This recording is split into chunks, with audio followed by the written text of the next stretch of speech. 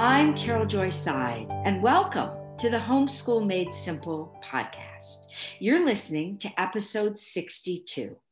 This is a podcast to help you homeschool simply, inexpensively, and enjoyably. Well, this morning I am meeting by Zoom with my dear friend Will Chester. Will and his wife have two small children, Gabe, age 4, and Elodie, 1 year old. But the reason I'm interviewing Will today is beyond being a dad himself. He is the youth and college pastor at Church of the Resurrection in Wheaton, Illinois. And Gabe, the word on the street, Will, the word on the street is that he is just such a influential voice on this very difficult issue that we're all trying to navigate with our children and our families, which is really the whole gender issue. And so I have asked Will to come and lead us today into these deep waters. And I'm so excited to be with you, Will. God bless you and welcome. Yeah, thank you, Carol. It's so good to see you and just to be chatting again. This is wonderful. Amen. Well, my friend, talk to us about that. You're on the front lines with this issue. So I'm just going to kind of let you take it, and I might jump in every once in a while, but our listeners are so anxious to hear the information that I know you've got to share with us. Yeah, well, wonderful. Well, I think first of all, kind of as we all know, this gender and transgender issues are just very much in the news right now. I think especially, several years ago after the Supreme Court, legalized gay marriage, yes. This kind of became the front line of the kind of LGBT advocacy front and just pushing for full kind of inclusion and affirmation of trans people and kind of everything that goes with that in society, from things like, bathrooms and which bathrooms you're allowed to use, yes. Down to more recently, like with this case in Arkansas, this bill that was being passed around, how do we best care for youth and teenagers who are experiencing gender dysphoria or who identify as trans. Yes.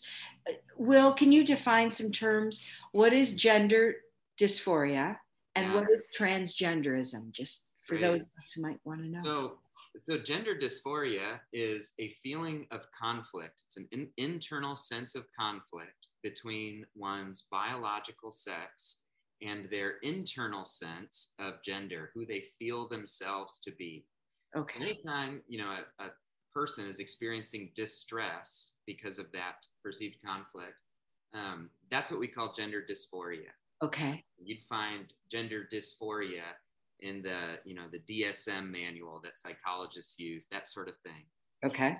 So then to be transgender is to be any person whose internal sense of gender doesn't align with their biological sex in a typical way. Okay. So a transgender person could be somebody who has a physically, biologically male body, yes. But feels themselves to be female. Yeah. Or they could be, what's called non-binary, meaning their internal sense is, I don't feel like a man or a woman, I'm something else. And so that would be included under this trans umbrella. Okay. All right. Yeah. Okay, so keep going. I just wanted to define some terms there. Thank you. Thank you. And there are so many. So this is in the news right now, and I think what I found as a youth pastor is oftentimes we avoid topics around sexuality because they feel so freighted and scary. Like, how do we speak into these topics? You feel like you have to know so much very current information and be up to date with everything.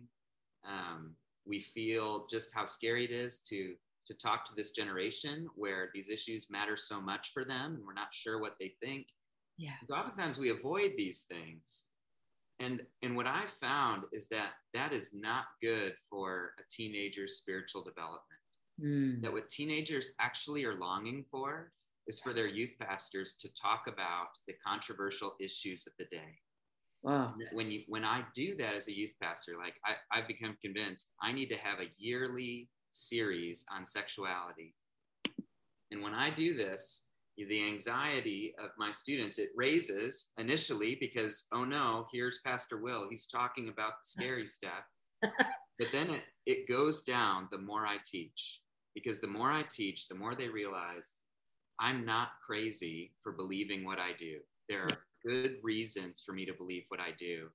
And they feel emboldened, they feel confident.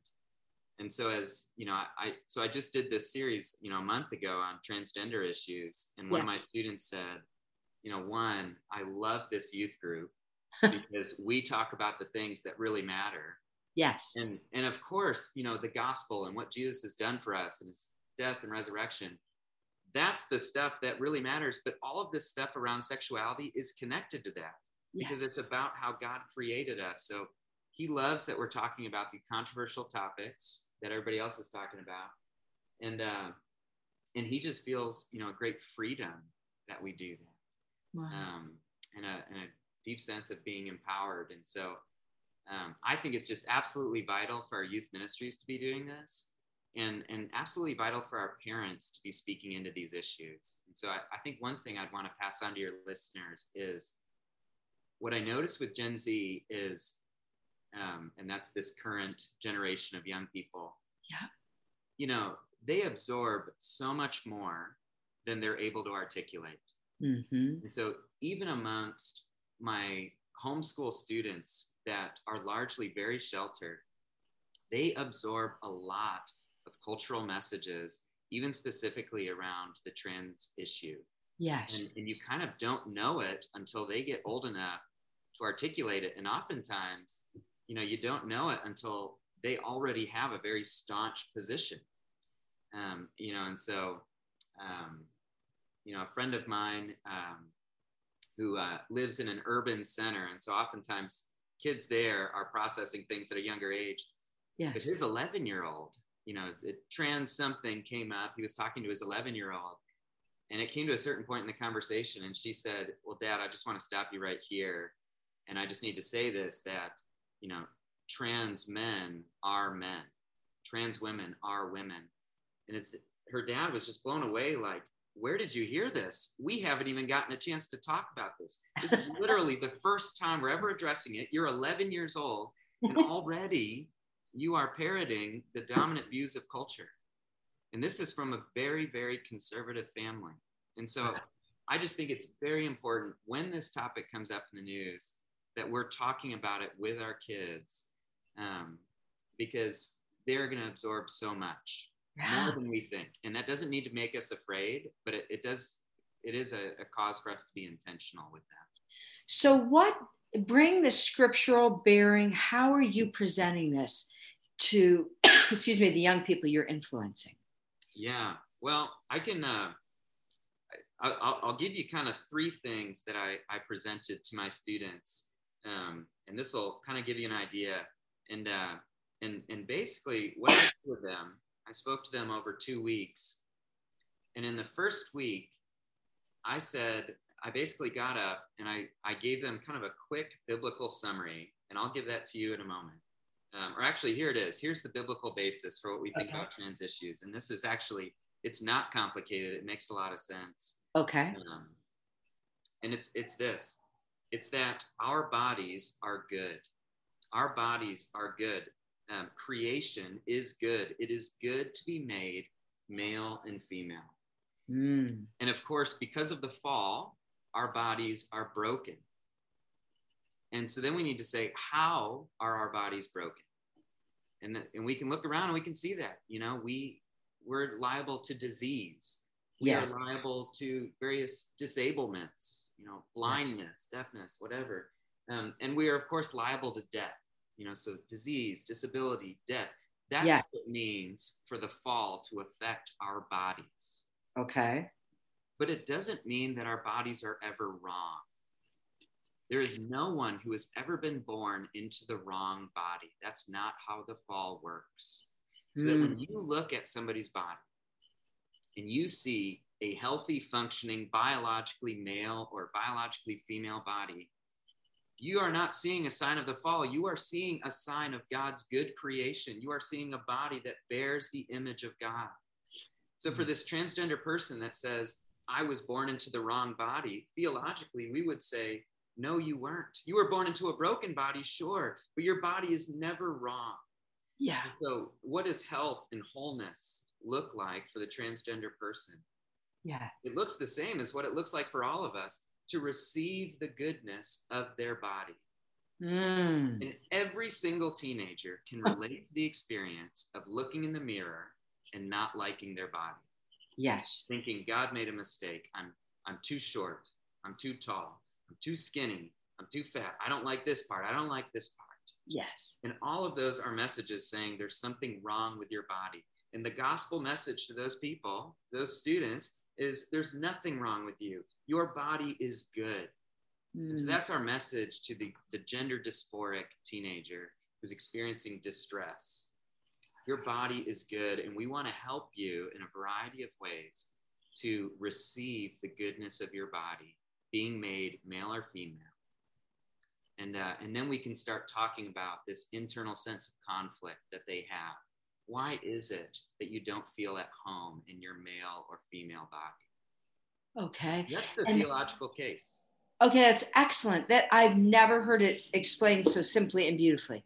So how do we help someone who says, well, you can say that all you want, Will, but I don't feel comfortable in my body, or I don't like my body, or I don't relate to my body. And then what do you say to them?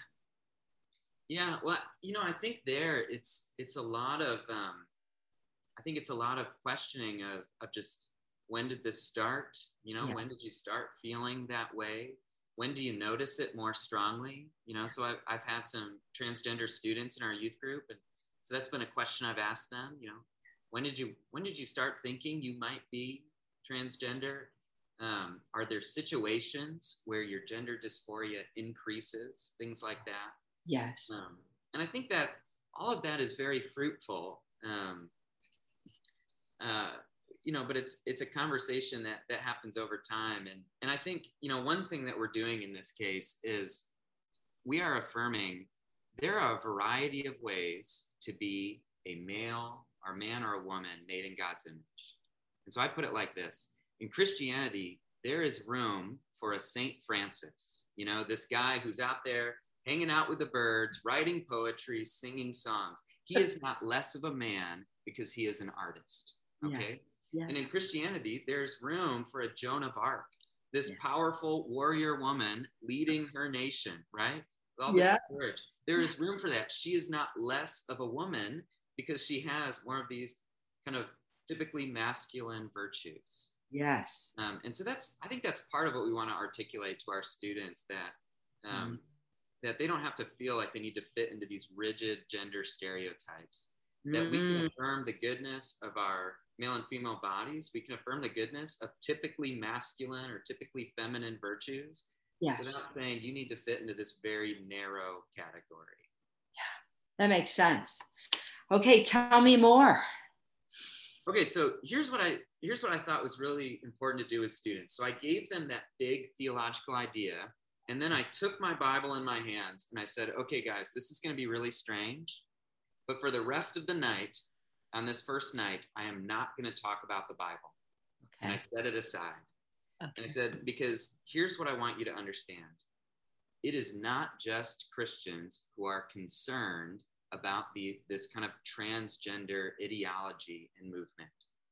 There are many, many reasons, medically, psychologically, philosophically, neurologically, many, many reasons that have nothing to do with the Bible for us to be concerned about this kind of transgender movement. I never thought about it that way. Yeah, and I think our kids need to hear this. Yeah. Because, of course, they're swimming in this culture where, even if they're not articulating it, they feel very strange to have the views on sexuality in the body that their parents do, that their church does. Yes. And they need to hear, you're not crazy. And so it's incredibly faith building for them to hear some of the kind of natural law arguments for why we're concerned about this issue. Yes. I like that. Yes. And then, of course, bringing them back to the biblical, theological, picture that I was presenting. And so here's what I said. I think there's kind of three things that I was trying to impress on my students, and I think would be good for your listeners to hear. So three things you need to know about this current kind of trans movement or ideology. Yes. So number one, it rests on this hard distinction between biological sex and internal sense of gender. Okay. So for most of Western history, sex and gender are basically synonymous. You're a man or you're a woman, and we can see that when we look at your body, and that's what you are. That's what your identity is. It's kind of unquestioned. Yes. And so then, of course, with the sexual revolution in the last 50 years, whatever, we've developed this distinction between this internal sense of identity and our biological sex.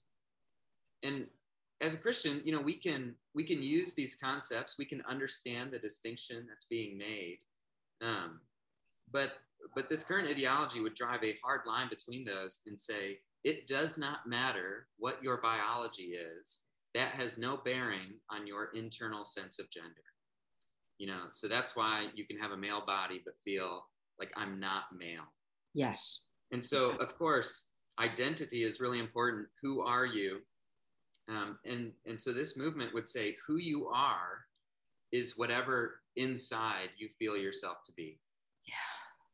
Who you are is not who your body is. And again, so as Christians, we'd say, well, that, we've actually dealt with this before from the earliest days of Christianity, talking about this distinction between soul and body.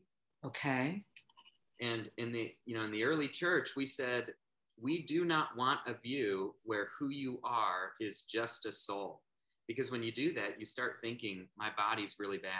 Exactly. You start thinking, what I do with my body doesn't matter. Exactly. Gnosticism. That's right. We're talking about Gnosticism. Yes. And so from the earliest days, we've said who you are on the inside, soul, it's kind of an older way of talking about it. Soul and body are a unity. We are embodied souls. And so that's part of our response is that, philosophically, theologically, we don't have this hard distinction between an internal sense of who you are and what your body is. These two are united. So that's the first thing you need to know about this movement, this hard distinction, and this locating identity as the inside part, nothing to do with the biological external part. Okay. So secondly, it's then the dominance of the gender affirmative care model. And so this is a model that was developed in psychological circles, actually in the Netherlands, that has become basically the way to treat gender dysphoria, that feeling of distress. Okay. And so, if you're a psychologist, your training is going to push this on you. If you're a teacher, your school policies are going to push this on you. If you're a medical professional, this is everywhere. And this is what our kids absorb, that if somebody feels themselves to be something different than their biological sex, that should be affirmed. Affirm what somebody's feeling. And then if they desire, if it relieves their internal sense of distress, if it relieves their dysphoria to transition, you encourage that. Yes. And so that looks like a social transition. So starting to go by opposite sex pronouns. So if you're, biologically male, starting to be called her and she, that sort of thing. Yes. So a social transition, changing clothes, maybe taking on a different name. Right. And it becomes very important in this kind of ideology that you do not use someone's dead name. That's the language for it. Oh, do wow. not use someone's birth name. You only use the name that they are asking you to call them. Yeah. So that's the social transition. And then, a medical professional might encourage, or a psychological professional would encourage a hormonal transition. Okay. So that would either be, taking puberty blockers, which basically halt the development of puberty in a young person, which you can talk more about. And, or perhaps what is more common is taking opposite sex hormones. So for a young woman, taking testosterone hormones that will, alter her body in different ways and bring out more of those masculine physical characteristics. Yes. And then, of course, when they're, an adult, encouraging surgical transition. Now, none of these things have to happen for a person to be considered trans, except, that they identify as trans. Yeah. But this is kind of the developmental path that's encouraged. That's part of this gender affirmative care model, as basically, this is what you have to do, because if you don't affirm somebody, they will take their own life. And this is the theory. That's the rhetoric. Okay. And so we can talk more about, suicidality and mental health in the trans community. That's really important. But I'm saying that's how weighted this is. Okay. And so for our students, they're like, I'm going to be responsible for someone's death if I don't affirm them. And wow, of course, that's a powerful argument. Yes. Ooh, so how do you answer that well? Oh, well, okay. So then we get to the third thing. Okay, sorry. First thing, this hard distinction between sex and gender. The second thing, the dominance of this. The only way to care for somebody is to affirm, the gender affirmative care model. And then the third thing that I'm telling them is, guys, there are good medical, psychological, neurological reasons to be suspicious about the gender affirmative care model.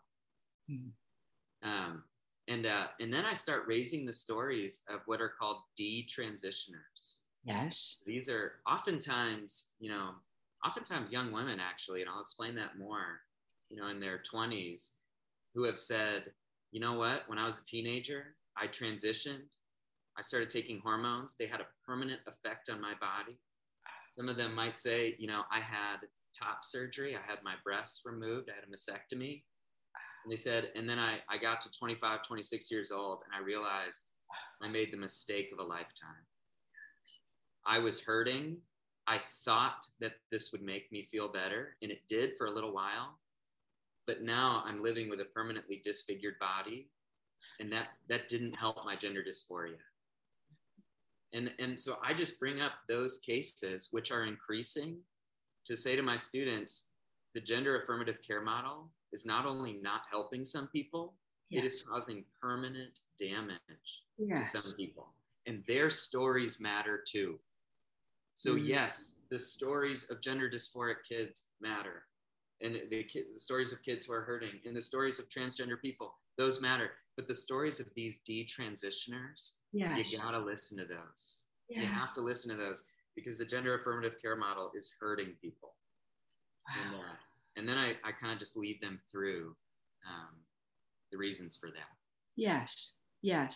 And Will, having been a teenager, the crazy ideas that I had as a teenager, like if anyone had put those into stone, I just shudder to think about, how it's the blind leading the blind, Yes, it absolutely is. Everybody knows that a child's brain is not, fully developed until they're 25. How about 75? Right. Yeah. Right. And so it is just absurd that teenagers are leading the way on these things that have physical repercussions that will affect their whole lives. That's right. And they need to be slowed down for their own good. Yes. And we don't just believe that as Christians. We should believe that as anybody who cares about a teenager. Exactly. It's like giving the keys of a Maserati to a toddler. Right. Like, who would do it? Who would do that? Yeah. Yes. And so that's where I feel like this is it's a reasonable view. It's a reasonable concern for anybody to have. Yes. And I think when our students hear that, it really opens up a world for them. And they're like, oh, this isn't just like a weird Christian thing. Like, that's right. The weird Christian thing is really grounded in facts that are available to everybody. Well, hey, isn't that exactly what you'd expect from the God who created the world? Yes. Yes, it would. And it is. Absolutely. I know the challenge you face with your children and screens. You might find yourself asking, do I need to get rid of the TV? How do we set guidelines and follow them after never having any? What do I do if my children are addicted? I want to help you protect your children and create a safe and nurturing home environment. This topic of screens and technology is near and dear to my heart. So on Saturday, June 5th, I'm teaching a brand new webinar called Taming the Media Lion. This webinar is your opportunity to be equipped in turning the tide for your family's health and spiritual well-being. The replay will be available to participants for 2 weeks after the live event. I can't wait for you to hear the panel discussion at the end of the webinar that will include seasoned parents and tech experts. Visit my website to register. Early bird pricing ends May 25th. Come be empowered to break the media stronghold over your children's lives and learn how to replace the screen space with green space. We can be assured that God never takes anything from us that He doesn't give us something better. Now back to the show. Tell us more. Keep going. So I'll lead you through some of those medical, psychological reasons to be confirmed about the gender affirmative care model. All right. So the first is that gender dysphoria is beginning to look very different than it used to look. So we've been studying this, psychologists have been studying this for the last 40 or so years, this disconnect between some people's internal sense of gender and their biological sex. And the way that it was classically seen is it would have these 3 characteristics. One, it was incredibly rare. It's incredibly rare. And most, 60 to 90% of the time, depending on what study you're looking at, it would resolve in puberty. Somebody would go through puberty and their gender dysphoria would just kind of naturally go away. Yes. Okay? And so we're for adults, we're talking about this small segment of a small segment whose gender dysphoria in childhood didn't go away. It persisted into adulthood. Okay. So number one, it's rare. Number two, classically, gender dysphoria was twice as many boys as girls. Yes. And then 3, it showed up in early childhood. So 3 to 5 years old is when it would, first appear. And then, of course, 60 to 90% of the time going away in puberty. And then, 10 to 40% of the time persisting into adulthood. So rare, twice as many boys as girls, early childhood. Okay. What we've seen in the last 5 years, and I'll send you a bar chart that you can show your listeners. Yeah, we'll put it in the show notes. Thank you. We have seen an explosion of young people requesting gender care services. Yes. So something's changing. It is no longer incredibly rare. It's increasingly common. Yes. So that makes us think, okay, what's going on there? Secondly, we're seeing like 4,000% increase in young women asking for these services. So that number isn't, totally exact, but you'll see this bar chart. You can do the math for yourself. Okay. It is now much more common that young women are requesting these services than boys. Yeah. And then thirdly, the age is different. So young women with no previous history of gender dysphoria in early childhood, young women who are never even a tomboy, none of that. Yeah. Are getting into early adolescence, 11 to 16, and presenting with gender dysphoria. Yes. And so this has caused people to say, like, wait, something different is going on here. Yeah. Like, why is there an explosion of cases, and why young women, and why the difference in age? Tell me. I can't wait to know. Well, I think it's a variety of things. Some of these social changes, the Gnosticism, all of that. But really, I mean, we're seeing an explosion since around 2015. And what happened in 2015, most Americans started using smartphones.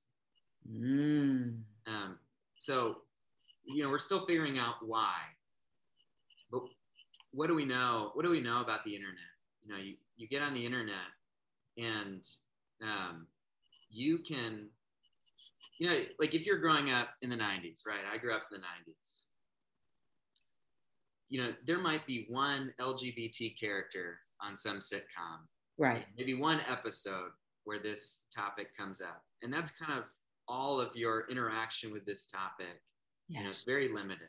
Yes. Well, now if you're a kid and you go on YouTube and just search transgender, there are more videos than you could ever watch in a lifetime. You can immerse yourself in this community and really take on this ideology, take on this. I think they're describing my experience of discomfort, and that's what the internet enables us to do.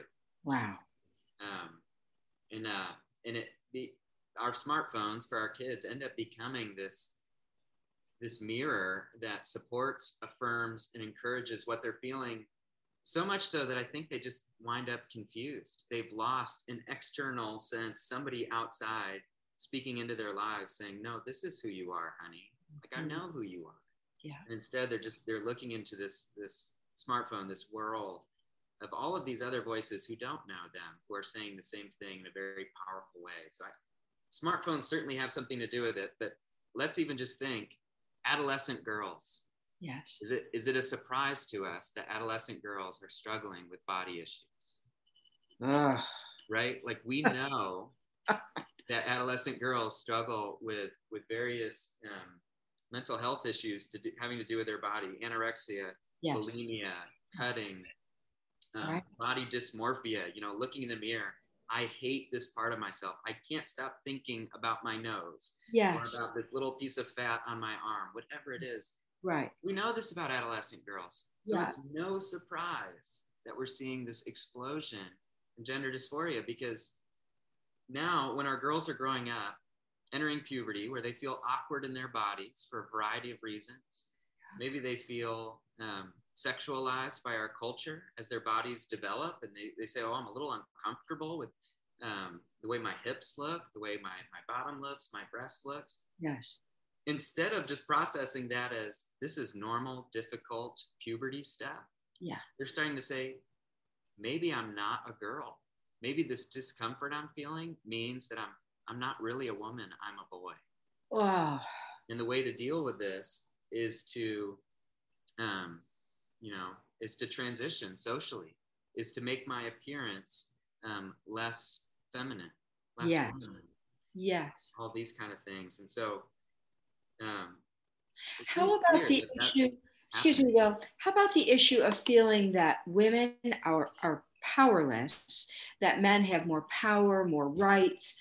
I mean, I can remember as a teenager saying that I wish that I was a male, because yes. that, not that I felt sexually that I was a male, but that I saw that men had freedoms, privileges, particularly back in my generation, that women weren't allowed to have.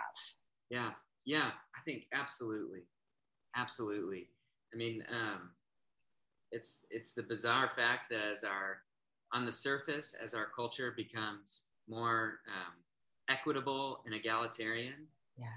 really it feels like our culture is becoming increasingly misogynistic. That's right? Where it is ironically becoming more and more difficult to be a woman in today's culture. Yeah. So, I think this is a way to escape that. Mm-hmm. And so, what's interesting is that, J.K. Rowling, who wrote the Harry Potter series, right? So she took a lot of flack earlier this year because she came out as being very concerned about this issue.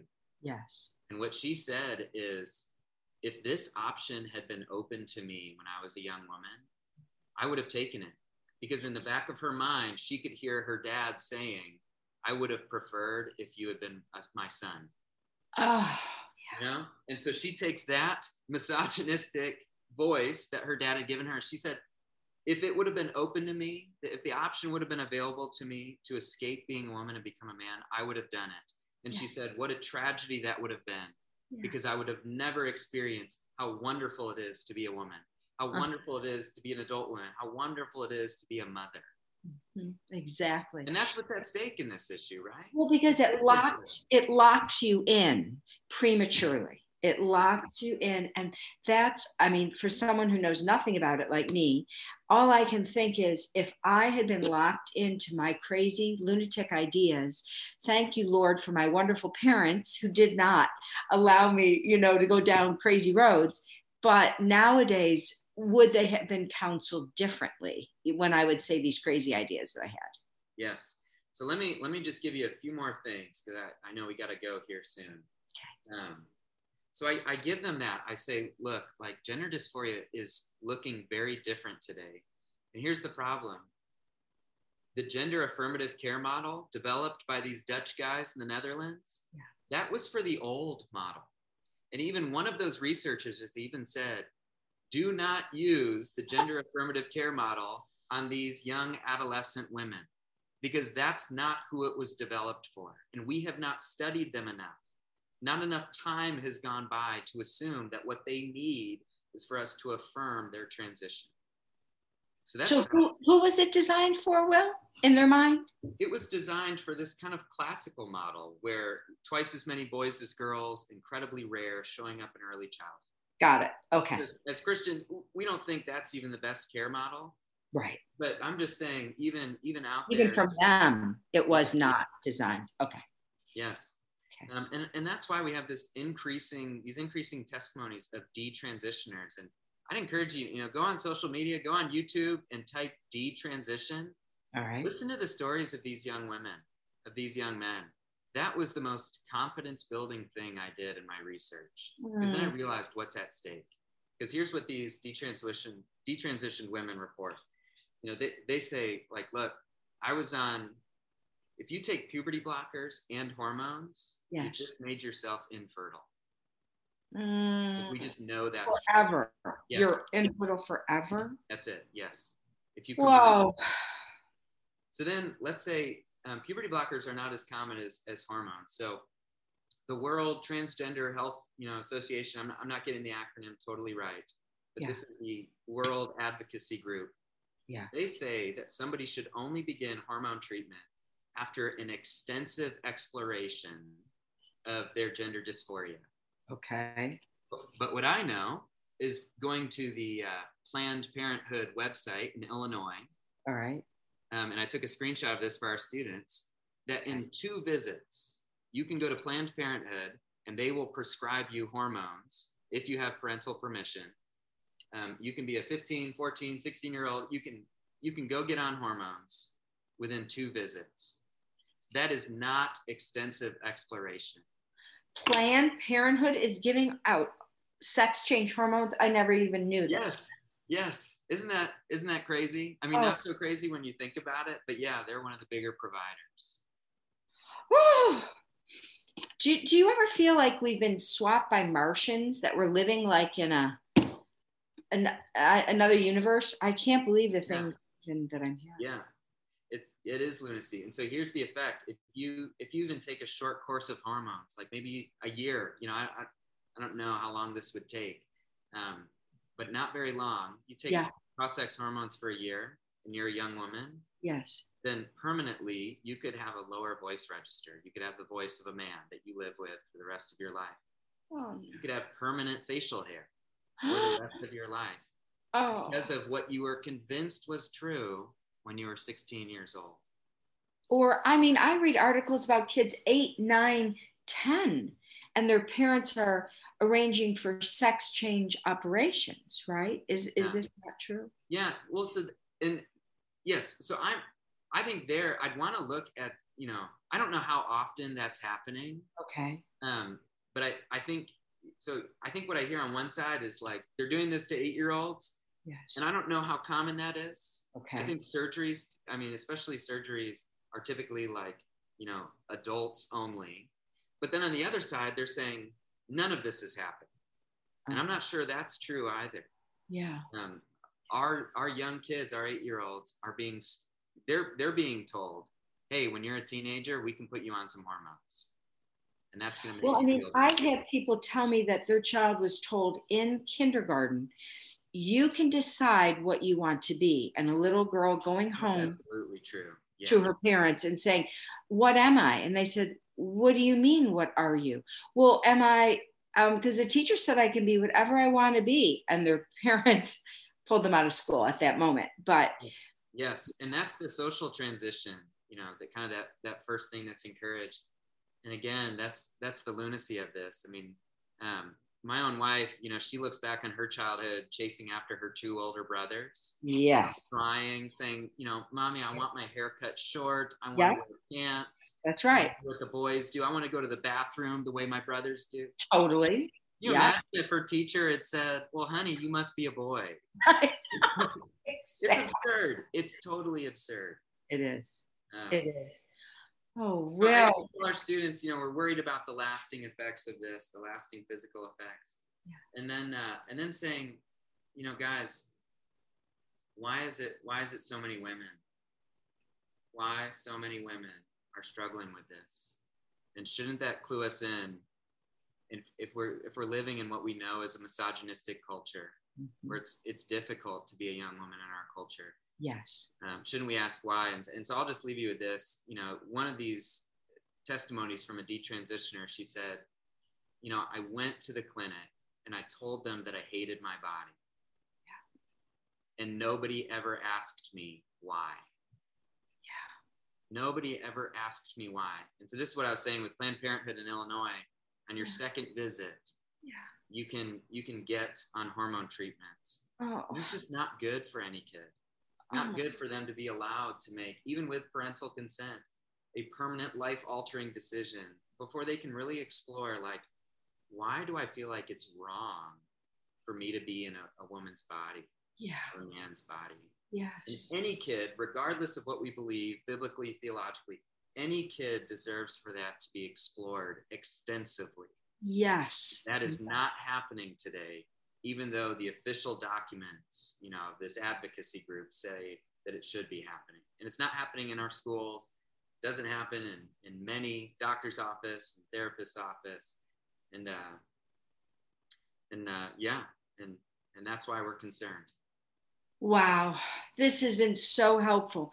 Are there any resources you want to leave our folks with, Will? Books? Yes. Okay, I have a few for you. Okay. Let me grab these off my shelf. All right. I got 3. Okay. 3 is a good number. I like 3. Okay, so in order. All right. The first one is called When Harry Became Sally, Responding to the Transgender Moment by Ryan T. Anderson. So Ryan Anderson is a Roman Catholic conservative thinker, and this is the best, most thorough introduction to all of these topics. Okay, and that is the book that's been taken off of Amazon. That's right, yeah. So I got mine on Amazon before it was taken off. Okay, what do we do now? I think you go on Barnes & Noble. Good. All right. The publisher, it looks like it's called Encounter Books. You can find this from another bookseller, but no, you can't find it on Amazon.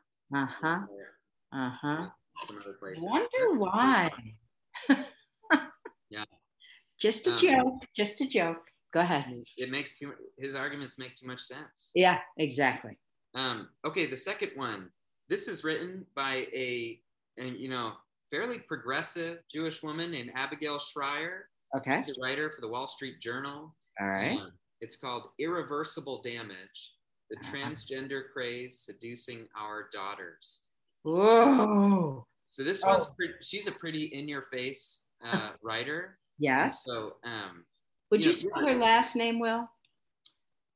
Shrier, Shrier. So it's a pretty in-your-face book. So if you have a student, a teenager who's, kind of pretty open to the gender affirmative care model, that sort of thing, I wouldn't give them this book, but if you're their parent, I would read it. Okay. And, for parent about it. Irreversible Damage is for mom and dad. All right. Yeah. It might trigger your kid if they're feeling pretty open. Okay. So the book to read with your teenager, if they're really processing this, is called Embodied by Preston Sprinkle. Transgender Identities and the Church, What the Bible Has to Say. Ooh. So, who published that book? It's by David C. Cook. Oh, interesting. Awesome.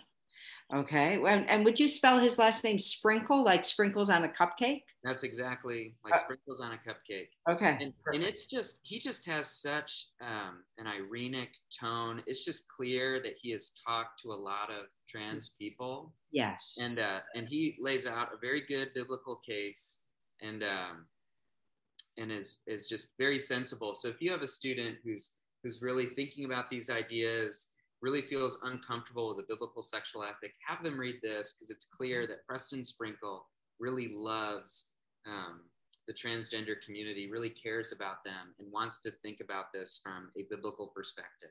Oh, that's so helpful. Well, all right. I am going to put a bunch of this in the show notes. So if people are driving down the highway at 85 miles an hour, don't panic. But I'd love you to pray for our families, our churches.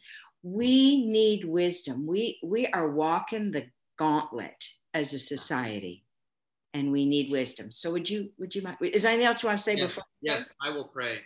Yeah. Okay. And thank you again, Carol, for having me. My pleasure.